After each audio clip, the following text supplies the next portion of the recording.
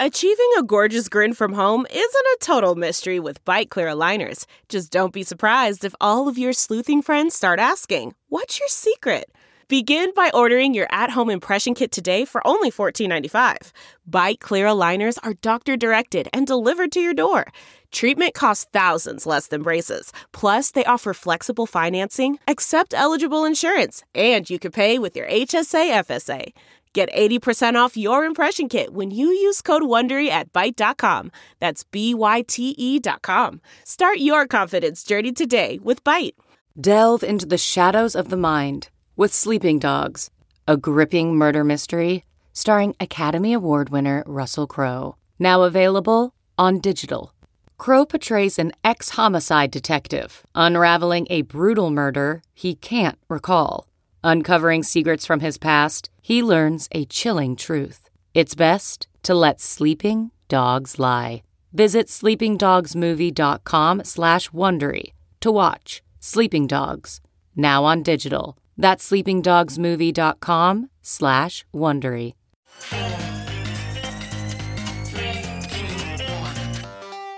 Welcome back to The Breakdown with me, NLW. It's a daily podcast on macro, Bitcoin, and the big picture power shifts remaking our world.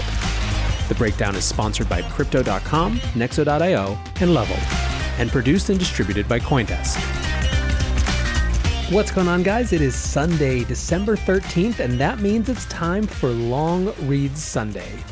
So I have started recording my end of year episodes. We will be out and not in regular production for the last couple weeks of the year. And so I have a huge number of great guests. And obviously we're going to be talking about the year that was, the themes to come, the trends, all of that sort of stuff. One thing that is abundantly clear is a sense that we are headed towards some pretty serious policy experiments when it comes to both monetary and fiscal policy and the combination thereof. Many people that I'm talking with feel, and I certainly feel as well, that a certain levee was breached this year when it comes to conventional wisdom around debt, around government involvement in the economy. There is, of course, a waiting set of theories and ideologies that are ready to take this breach and run with it and turn it into the new policy du jour. With that in mind, our selection for Long Read Sunday this week comes from Raghuram Rajan, the former governor of the Reserve Bank of India and a current professor of finance at the University of Chicago Booth School of Business. He's also the author of The Third Pillar: How Markets and the State Leave the Community Behind, and this appeared in Project Syndicate. The piece is called How Much Debt is Too Much, and it gets right at the heart of one of the most important macro issues of the moment. The new conventional wisdom in these unconventional times is that advanced economy governments can take advantage of today's ultra-low interest rates to borrow and spend without limit in order to support the economy. But the fact is that there is always a limit, and it may come into view sooner than many realize. As the COVID-19 pandemic rages, governments in advanced economies have opened their coffers to support households and small businesses, spending on the order of 15 to 20% of GDP in many cases. Cumulative debt levels now exceed GDP in many developed countries, and on average, debt as a share of GDP is approaching post-World War II highs. Nonetheless, according to Olivier Blanchard and other economists, advanced economies can afford to take on much more debt given the low level of interest rates. Calculations using International Monetary Fund data show that in the 2 decades before the pandemic, sovereign interest payments in these countries fell from over 3% of GDP to about 2%, even though debt to GDP ratios increased by more than 20 percentage points. Moreover, with much of the newly issued sovereign debt now paying negative interest rates, additional borrowing stands to reduce interest expenses even more. In this strange world of ultra-low interest rates, what limits are there on government borrowing? According to advocates of modern monetary theory, or MMT, there are none, at least not for countries that issue debt in their own currency and have spare productive capacity. After all, the central bank can simply print money to pay off maturing debt, and this should not result in inflation as long as there is sizable unemployment. No wonder MMT has become the go-to idea for politicians advocating government spending to alleviate every problem. Of course, any theory that promises a free lunch should be approached with skepticism. To see why, suppose we were in a normal environment with positive interest rates. The central bank could decide to print money to buy government bonds, and the government could then spend that money by transferring it to citizens. As a practical matter, however, there is only so much cash that someone will hold in her purse. If she already has enough on hand before the central bank started printing money, she will deposit the government transfer in her bank account, and her bank will deposit all the cash it has accumulated in its reserve account with the central bank. Ultimately, the central bank will have bought government bonds by issuing reserves to commercial banks, which will then want to be paid interest on those excess reserves. The government could just as soon issue treasury bills directly to commercial banks. The interest cost would be more or less the same. The only difference is there would be no appearance of a free lunch. This episode is brought to you by Crypto.com, the crypto super app that lets you buy, earn, and spend crypto all in one place and earn up to 8.5% per year on your Bitcoin. Download the Crypto.com app now to see the interest rates you could be earning on BTC and more than 20 other coins. Once in the app, you can apply for the Crypto.com Metal Card, which pays you up to 8% cash back instantly on all purchases. Reserve yours in the Crypto.com app today. Many investors want to be a part of the next bull run. Others seek to build their dream home, finally launch that startup, or fund their education. Try Nexo's instant crypto credit lines and borrow against any major cryptocurrency with no minimum or maximum withdrawal amounts, no fees whatsoever, no credit checks, and flexible repayment. Not to mention the APR starts at just 5.9%. Stay on top of your investment game with Nexo.io. And remember, it's your crypto, your credit, your choice. Get started at Nexo.io. Hey guys, I'm excited to share that this week we have a special product launch sponsor. Level is a revolutionary new Bitcoin exchange with no trading fees and no hidden spreads. With the free Level mobile app, you can trade Bitcoin, Litecoin, and Ether, hodl your coins in a secure multi-signature wallet, and spend cash from your crypto with a debit card. Level checking accounts are FDIC insured up to $250,000. And CoinDesk has partnered with the new exchange to give our listeners a free month of premium service. So when you sign up, use the promo code CoinDesk, or just visit level.co/CoinDesk. That's lvl.co/CoinDesk to get started today.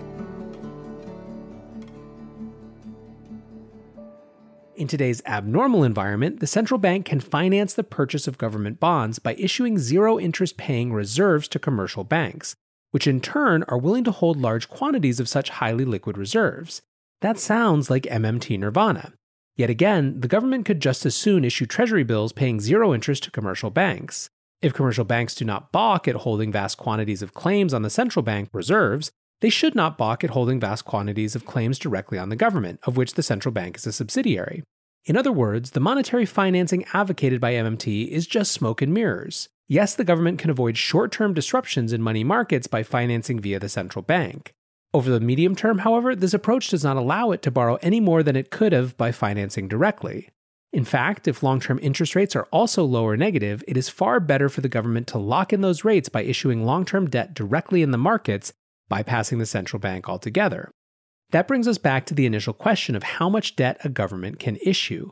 It is not enough for a government to ensure that it can afford to make its interest payments. It also must show that it and its successors can repay the principal. Some readers will protest that a government does not need to repay debt because it can issue new debt to repay maturing debt. But investors will buy that new debt only if they are confident that the government can repay all its debt from its prospective revenues. Many an emerging market has faced a debt sudden stop well before it reached full employment, triggered by evaporating market confidence in its ability to roll over debt. Put differently, the investor in new debt needs to be confident that the government's current and future tax revenues, net of critical spending, will be sufficient to repay its accumulated debt. There is a limit, but if funds raised through new debt are invested in high-return infrastructure projects, it probably will never be tested. Additional future revenues will pay for the additional debt. If, however, the money is spent on much-needed support for poor and vulnerable households, the limit eventually will come into view. In this case, if the government is already raising as much revenue as politically feasible from tax revenues, it will have to reduce the stock of existing debt to create room for new issuances. The simplest way to do this is to default on old obligations, but most advanced economy governments would consider this unthinkable. The other option is to allow for higher inflation, which would erode the stock of debt denominated in current dollars vis-a-vis future tax revenues. Inflation in this case would emerge not because the economy is at full employment as MMTers would have it, but rather because the government has reached the limits of the debt it can repay. new debt holders would demand higher interest rates, including perhaps a premium for inflation risk, and the curtain would drop on the era of ultra-low interest rates and unlimited borrowing. To be sure, advanced economies will not become Zimbabwe anytime soon, if ever. But some of them are permeated by divisive politics that typically encourages higher spending but not higher revenues, as many an emerging market can attest. If so, it would not be surprising to see somewhat higher inflation in a few years. This is not an argument for immediate austerity. To the extent that governments can target spending to protect the economic capacity of households and firms during the pandemic, they will recover those investments through future revenues. Public spending, however, must be sensible, not based on magical monetary thinking. So just a quick reflection on this piece, you can tell from his tone that this is clearly not someone who is an ideologue who wants to tear down the very idea at the core of MMT.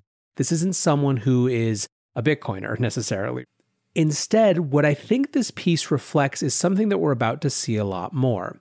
MMT, I believe, is going to enter the mainstream economic discourse in a way that is even more profound than we see it today. I think it'll find its way into different legislation in various forms. I think it'll become something that's hugely in vogue. I think that you'll see people try to adapt it to politics in a pretty significant way.